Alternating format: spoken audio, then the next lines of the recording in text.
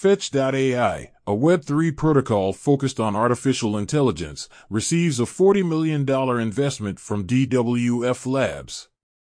Sway launches a permanent testnet which will continue to operate after the mainnet launch.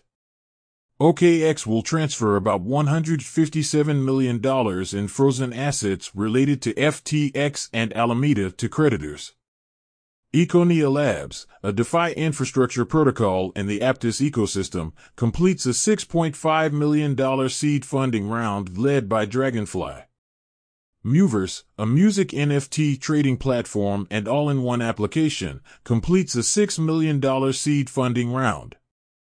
CZ claimed $2 million related to insider addresses have been frozen during the listing process of the new token.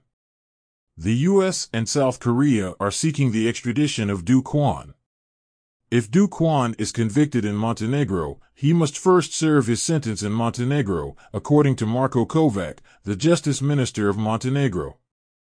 Gemini, a cryptocurrency exchange, is seeking to launch an international cryptocurrency derivatives exchange.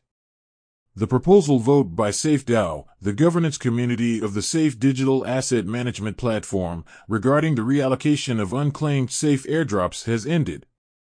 Sway has increased its address length from 20 to 32 bytes.